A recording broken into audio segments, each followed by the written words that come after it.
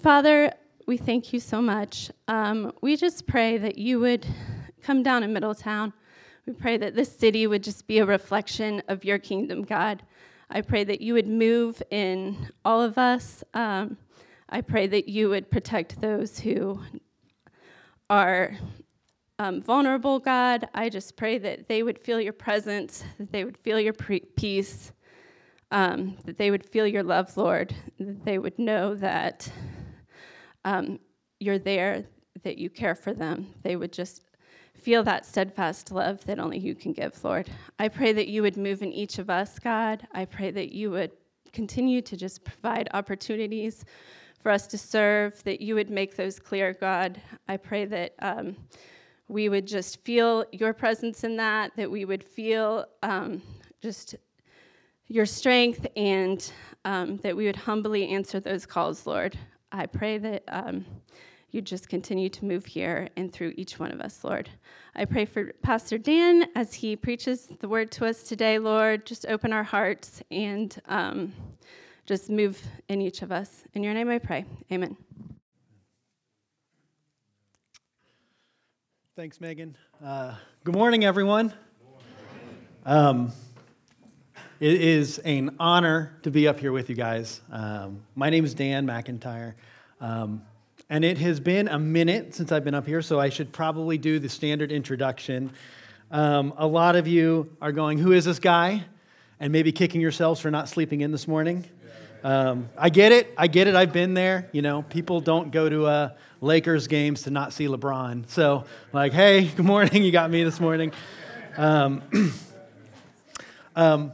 However, it might surprise you, and judging by the lack of balloons in this room, I think it will surprise you, that this is my 40th sermon here at the Oaks.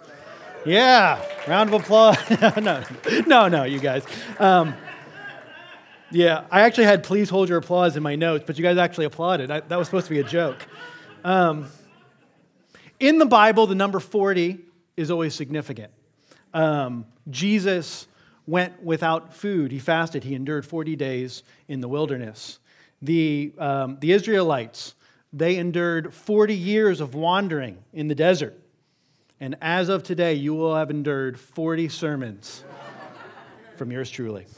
So we're going to get badges like I survived, you know what I mean, after the end of the service. But having a small catalog of sermons is actually kind of a fun thing. It's kind of like, for me, it's like a little bit like having a time capsule. And I sort of imagine like my kids years and years and years from now getting a chance to listen to them and going, wow, Dad sure made a lot of Lord of the Rings references. He really beat that horse to death. And if you look over my catalog of 40 sermons, 2 of them are quite good, and 37 of them are all right. And there's one sermon that I would love them all again. Because I have one sermon in my catalog where I felt like it kind of fell flat and it missed the mark. And ironically, the topic of that sermon is the topic that we have today. So I get my mulligan. Also, ironically, the topic of that sermon is unity. Unity of the church, or maybe the disunity that we see in the church. And you would think that would be a relatively easy subject to preach on. Because we all agree unity is important. Like no one's going, unity, that doesn't matter, I'm leaving. Like we all agree that there's something there, that we should be united. We all nod our heads. And the Bible paints a picture of what we call the big C church. So, sometimes we call it the little C church, we call it the local church. So like the Oaks would be an expression of a little C church. But the big C church, capital C church, is like all Christians everywhere.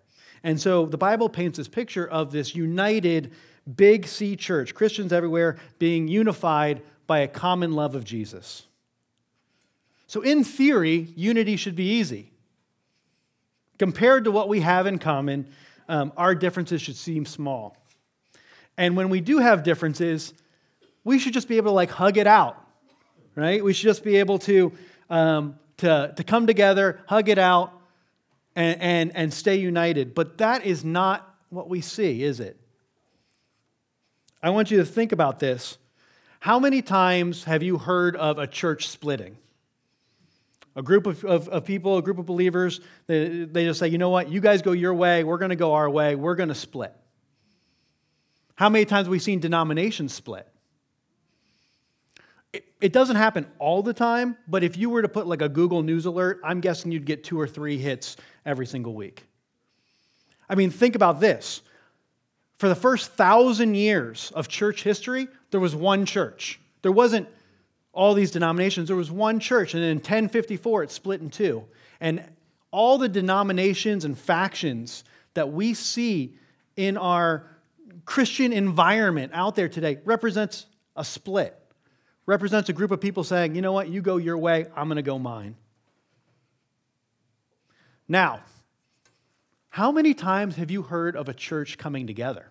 Of 2 churches coming together? How many times have you heard of 2 churches going, you know what would be really good? We're like pretty close. Let's just like worship together. Have you ever heard of 2 denominations going, you know, it's really silly for us to be separate. Let's just make ourselves one denomination. I haven't heard that happening. I mean, maybe it has. I mean, a lot of things have happened. Maybe it has, but if it's happened, it's rare. Instead of hugging it out and uniting, we punch it out and we divide. And that, I think, is what makes unity so tricky. I think that's what makes this sermon that I'm preaching this morning, it'll ruffle feathers at times. I think what makes it tricky and makes it a hard thing, and why I needed that mulligan, is because we all love unity in the abstract. We all like it as an idea, as a concept. We like it up until the point that we're asked to concede something. That we're told, you know what, you might be right, but it doesn't matter. And you have to put that aside. Or we're told that you need to bear a relationship with someone that you don't like, or that you disagree with, or who's hurt you in the past. Abstract unity, the unity that we're okay with, the unity that we all nod our heads and say, yeah, that's important, is less than the unity that's promised to us in the Bible. So today we're going to take a look at some scripture, and we're going to see what we can do to promote gospel unity. And gospel unity is a unity centered around the good news of Jesus Christ. The Bible has plenty to say about this, so we'll be jumping around a little bit in Scripture. I'm not anchoring on one particular verse, but I know for the note takers out there, a good outline is a helpful thing. So today, the outline is going to look like this. We're going to look in Scripture, and we're going to see a plea for unity, and then we're going to see a picture of unity, and then we're going to find a power to unlock unity. So a plea, a picture, and a power. Okay, so a plea. What's a plea? A plea is an emotional and urgent request. And a plea for unity is not difficult to find in the Bible.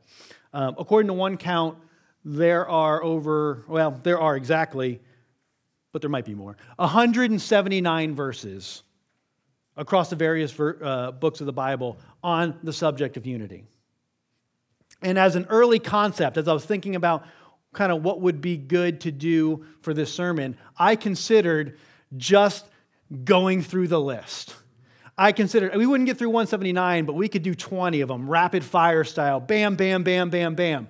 Because when you read it in print, it's overwhelming how many different verses, how much this topic is talked about. And it really gives you a sense of the weight and the importance of this topic. And I want you guys to understand the weight and the importance of unity in the Bible. However, I wasn't ready to start letting people's eyes glaze over this early in the sermon. I can see when people start nodding off. I don't know if you guys know that, but we can totally tell when you start to fall asleep.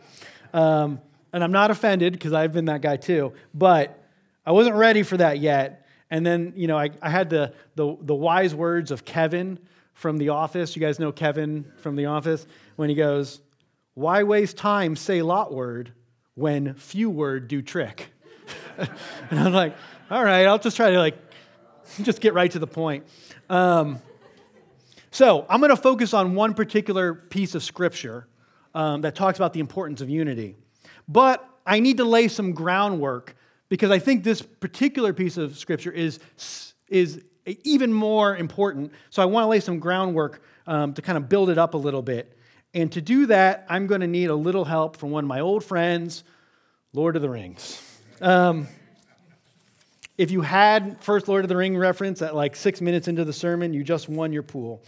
So, all right. In the books, actually, I don't want to start there. I want to start by saying that, my favorite character of the trilogy is Theoden. And Theoden's the king of Rohan. They're kind of like the horse warriors, the Germanic kind of Norse-looking people in the book. And if that surprises you that Theoden's my favorite, I recommend checking the books out because in the movies, he's portrayed slightly differently. I really like how he's portrayed in the movies. Bernard Hill's the actor. I think he does an awesome job. But they wrote him a little differently. In the books, he carries himself with a little more valor. And it doesn't always come through in the films. So in the books, they kind of rescue they kind of secure their town against the battle, and the people of Rohan, Theoden, he's leading his people to go to the aid of Minas Tirith. Minas Tirith is the capital city of Gondor, and they are under attack. The city's under siege, and so Rohan, their ally, is riding to their rescue. And so he's taken this huge army across the lands to go and save this city. And as they are coming to the city, as they are approaching, the scouts are coming in. And the scouts are saying things like, there is an unthinkably large army besieging the city of Minas Tirith. And the city is already burning. What you're going to find when you get there is a bunch of rocks and a bunch of orcs. And the idea dawns on Theoden that this is not a winnable battle. He's not riding to victory. He's riding towards death. And you can kind of feel it in the books. He kind of starts coping with this idea that this is his last ride, the last ride of the Rohirrim. But he never considers abandoning his ally. He never says, well, they're on their own. We're turning around and going home. He goes, we're going to, whether we win or whether we lose, we're going to go out there and fight for him. Instead, he looks death in the face, and he brings his army to the brink of the battlefield. And on the brink of the battlefield, they look out and they see the burning city, and they see the massive armies around the city walls. And before leading the charge, he gives this speech. Now, this is where I wish I was a trained Shakespearean actor. I am not. I recommend maybe going and checking out the YouTube video of this. It's going to do it. If you don't get teared up when you watch the YouTube, then I'm sorry, you don't have a heart. But here's the speech. He says, "Arise now, arise, riders of Theoden. Dark deeds awake. Dark it is eastward. Let horse be bridled, horn be sounded. Forth, Eolingus, arise. Arise, riders of Theoden. Fell deeds awake. Fire and slaughter. Spears shall be shaken, shield be splintered. A sword day, a red day, ere the sun rises. Ride now, ride now, ride to Gondor." I'm giving myself chills. It's poetic, right? But facing the chaos of battle and certain death, the final thing that Theoden wants to instill in his followers is purpose and courage. Now, to bring this back to our subject and bring it back to Scripture, let's contrast this with Jesus on the eve of his final battle. on the eve of his final battle, which I would call the greatest battle of all time, when he went to the cross, facing certain death, what does Jesus want to instill into his followers? And we don't have to guess. The book of John tells us in chapter 17, the last thing he does is he prays over his followers. He prays for them. He's asking God for things for his followers. And I want you to hear this prayer from Jesus, his prayer for his followers. And this is really cool, not just for his followers at the moment, not just for the disciples. He prays for us. He prays for you and me. He prays for his followers in the future. So this is a prayer for you, which is pretty neat. It should be up here. Jesus says,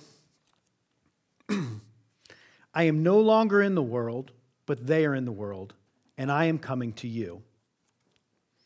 Holy Father, keep them in your name, which you have given me, that they may be one, even as we are one.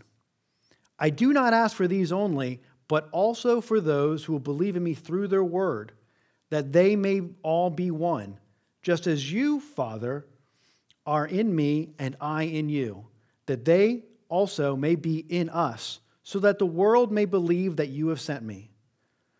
The glory that you have given me, I have given to them, that they may be one, even as we are one, I in them and you in me, that they may become perfectly one, so that the world may know that you sent me and love them even as you loved me. The night before Jesus goes to his battle, what does he want for us? What does he want to instill in us? He could have asked for so many things. 4 times he prays for unity. He didn't ask for courage or strength, endurance, patience, or a million other good things, which I'm sure he did pray for us at some point, right? But this is what we have written down. On the eve of his battle, unity was on his mind. And guys, as I studied for this sermon, and for a second time now, I have become increasingly convicted that unity is a much bigger deal than we make it out to be. That it matters a lot more than we make it out to be. Because we'll break relationships, we'll split churches, we'll create new denominations over preferences, over how to interpret a single Bible verse, while ignoring a mountain of Scripture that says, don't divide, unite. Stop fighting and be one.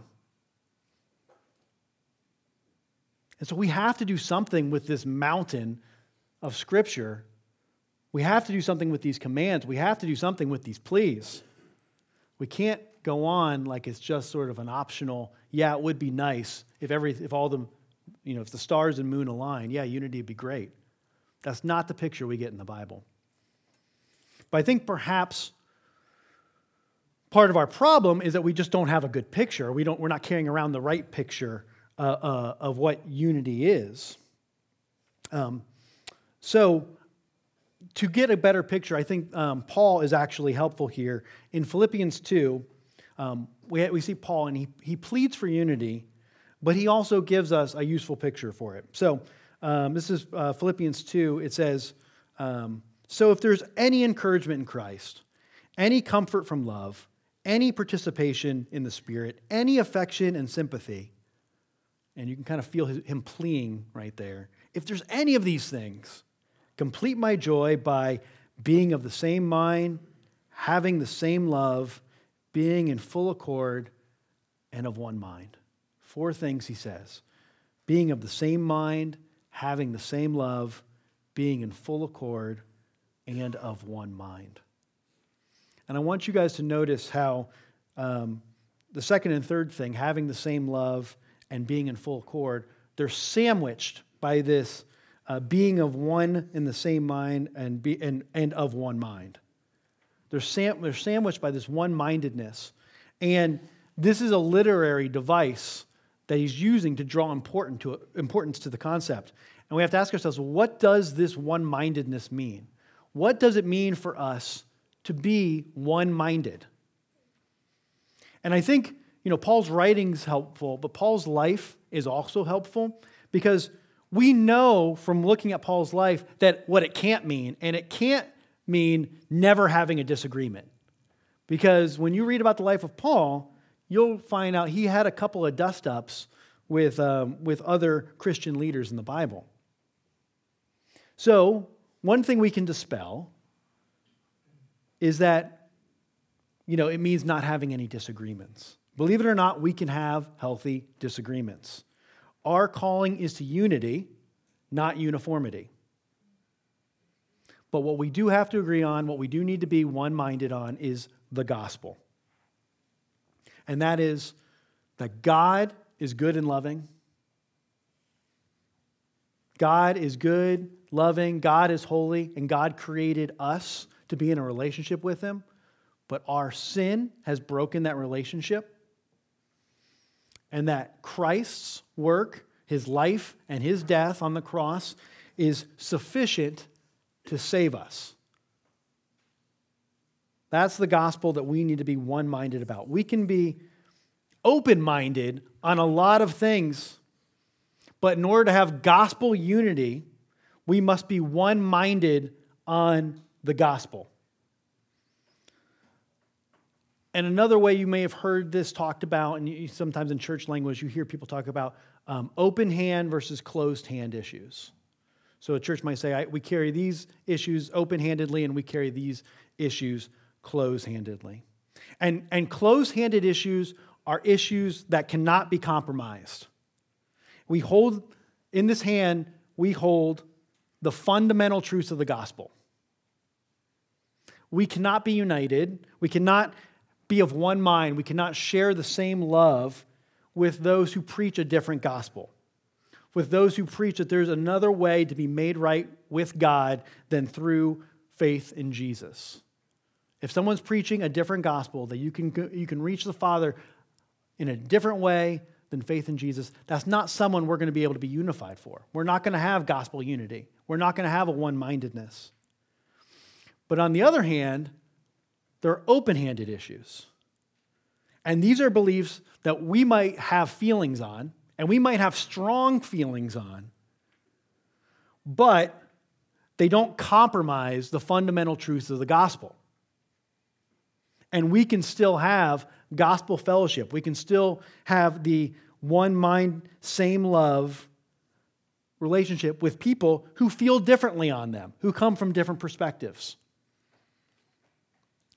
And so having this dynamic, this open hand, closed hand dynamic, it's really helpful. But of course, what do we want to know? Well, where's the line? Where do we draw the line? And I think probably a lot of you have an issue probably fluttering up into your mind right now and go, which hand is my issue that I'm thinking about right now? Which one does it land in?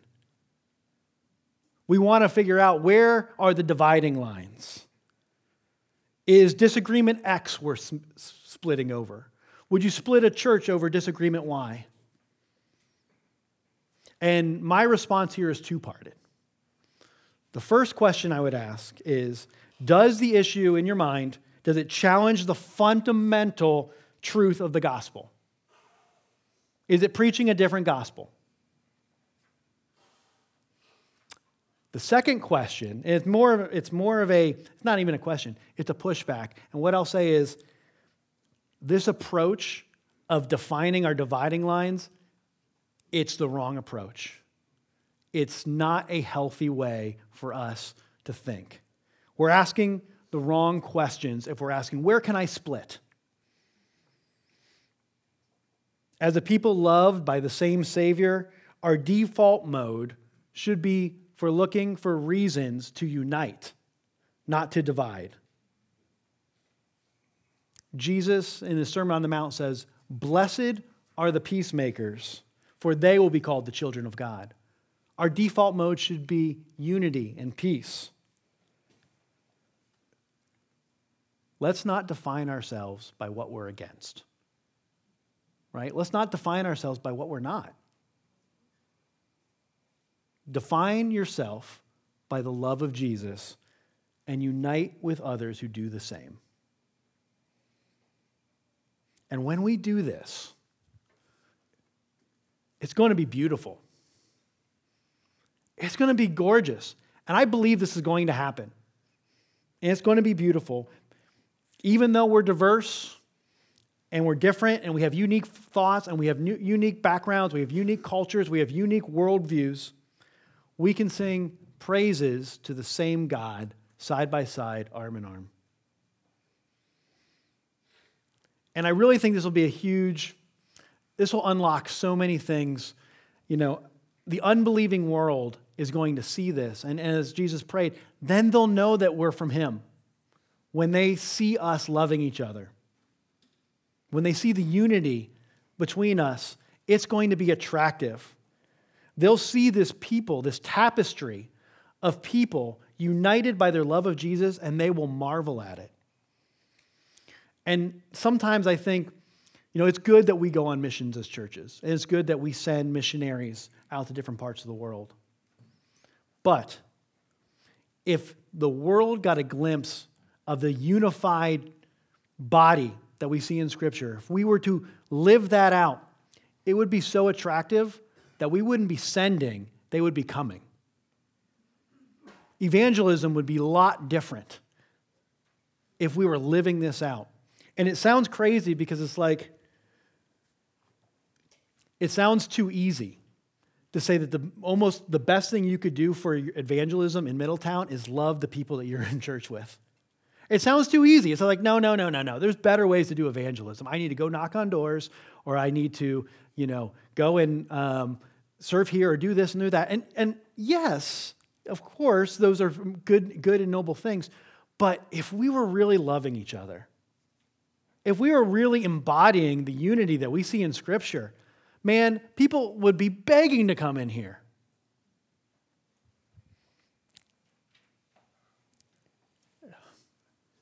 Jesus, in John 13, he says, "A new command I give you, love one another. As I have loved you, so you must love one another. By this, everyone will know that you are my disciples if you love one another." It is a gorgeous picture. It is a beautiful picture. But how do we get there? How do we unlock this picture? How do we get to a place where we can be united with our brothers and sisters in this room and across the globe who love Jesus?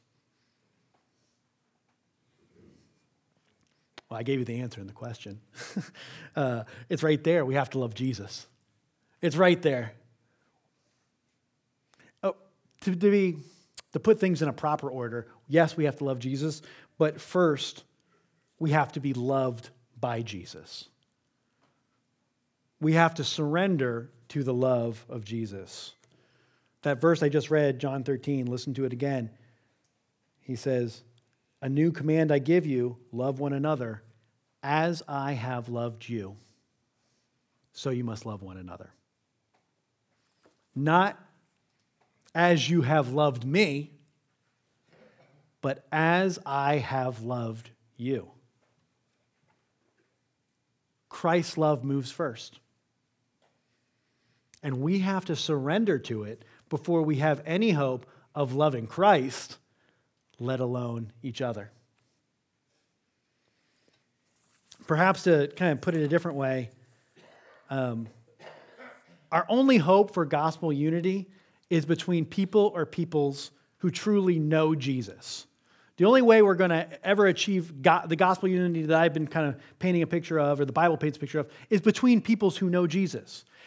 And knowing Jesus is a lot different than knowing about Jesus. I'm not talking about people who know about Jesus. I'm talking about people who know Jesus.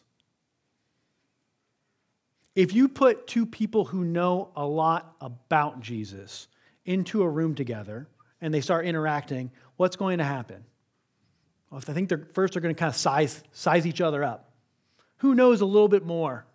All right? Who's the leading authority? And then they're going to kind of create a hierarchy.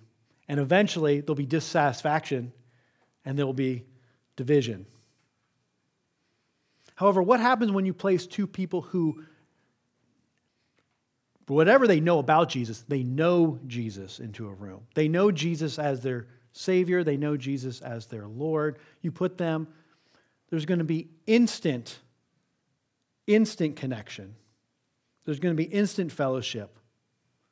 Despite any differences in theology, any differences in culture, whatever, there's going to be a one-mindedness. You love Jesus, I love Jesus. That's plenty to build a relationship on. In his book, Until Unity, Francis Chan, he warns us of what he calls the dangers of what he calls the fellowship of the lukewarm. He calls it the fellowship of the lukewarm, saying that most of the disunity that we find or that we see in today's church is not really disunity between Christians. That may happen. That's probably a little rarer.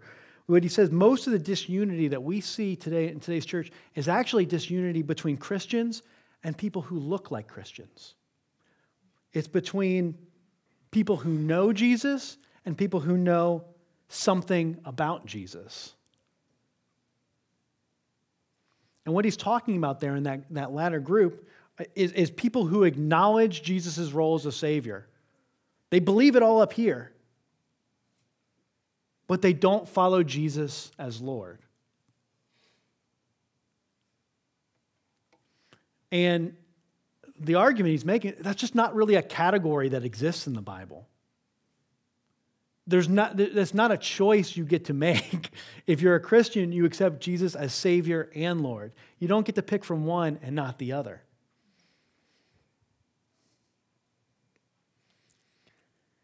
These are people who have not fully surrendered to the love of Jesus.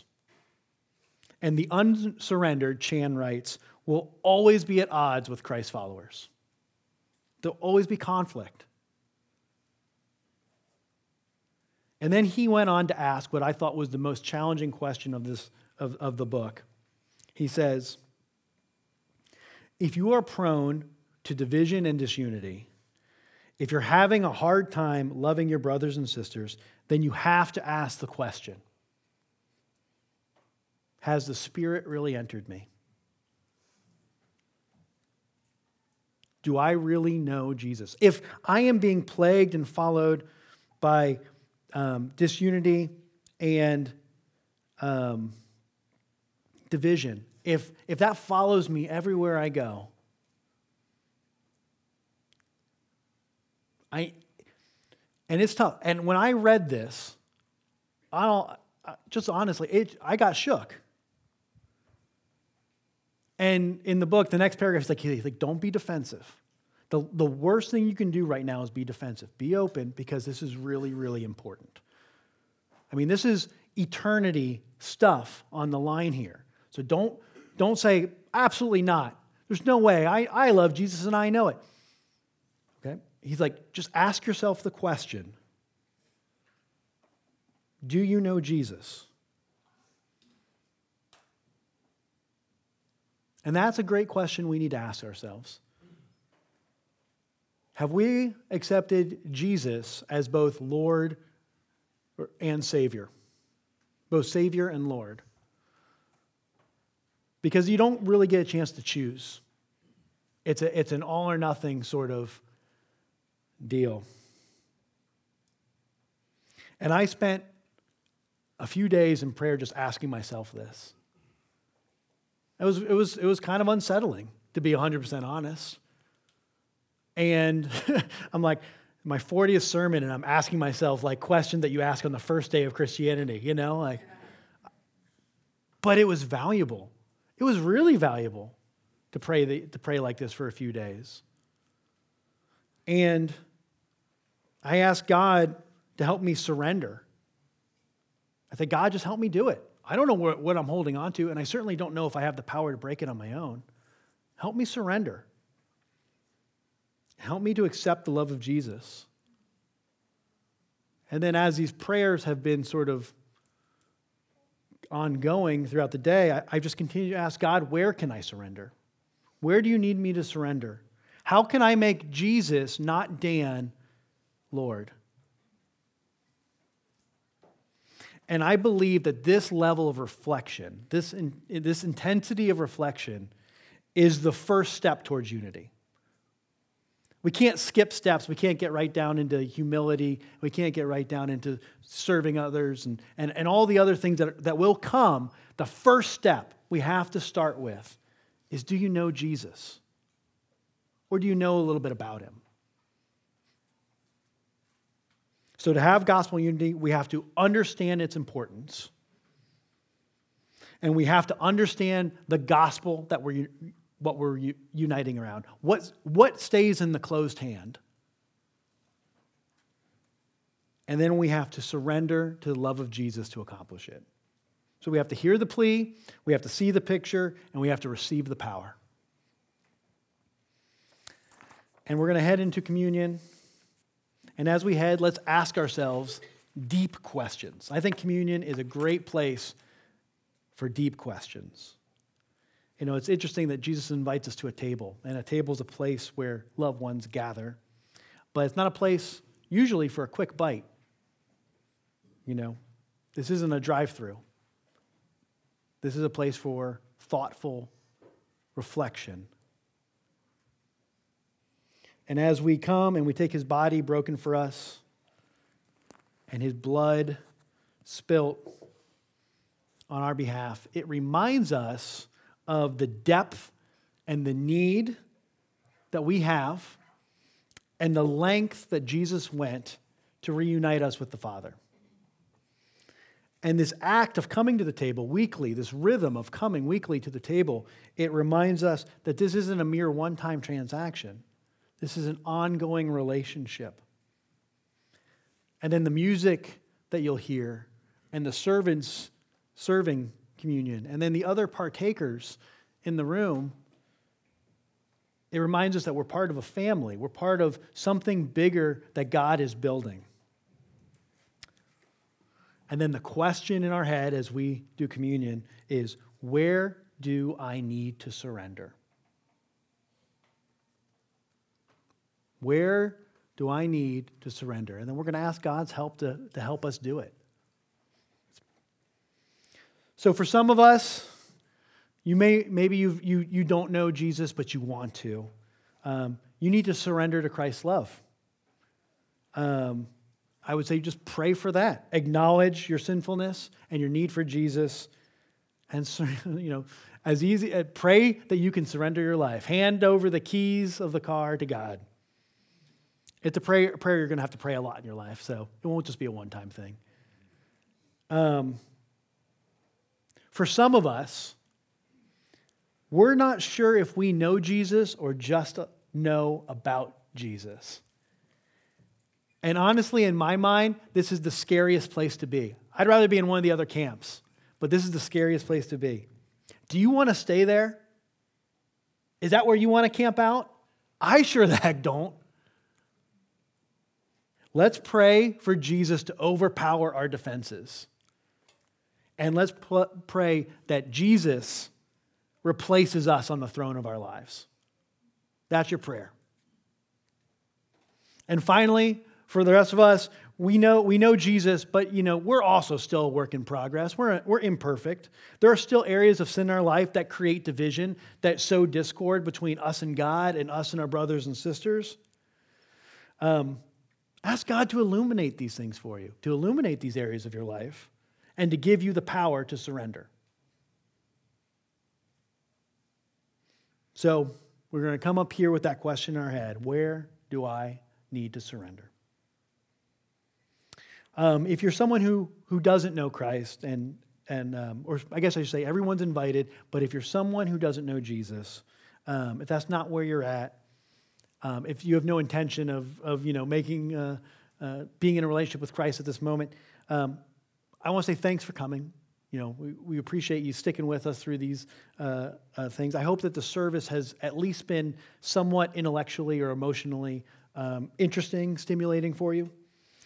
Instead of coming up here for communion, which I don't think would make sense, I'd invite you to stay where you are, but think about a moment in the service, whether it be in a song or a verse or in a comment that was made that struck you as interesting, that maybe struck you in a new way. And I want you to kind of reflect on that while communion's happening. Otherwise, we're going to go ahead and start our time of communion. I will pray for us, and we'll get it going.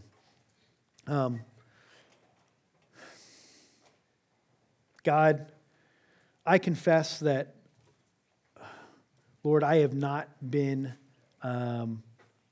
someone who takes this commandment, this plea for unity very seriously in my life. There's something in me that's okay with divisions and is okay with having a side or being on a team, Lord. And God, I pray you replace that part of me and that replace that part of us with a vision of a united church and just a beautiful picture of peoples who are different and who have different feelings and different emotions and different backgrounds and different viewpoints and different theologies, but who truly love you, Lord, and are united around that love. And God, I hope someday to see that picture, and I hope to see the world transformed by it. God, I realize that in order for that to be, it starts with individuals who love you. That we can't sidestep it, that it has to start with just between me and you, Lord. And God, I ask you to help me lower the defenses. God, I pray for you not to be just my Savior, but also the Lord of my life. I thank you for both. And I trust that you will be more than adequate to do both of those in my life, Lord. And I pray that for every person in this room today, that you will help us to find new ways to surrender to your Lordship. Thank you, God. Amen.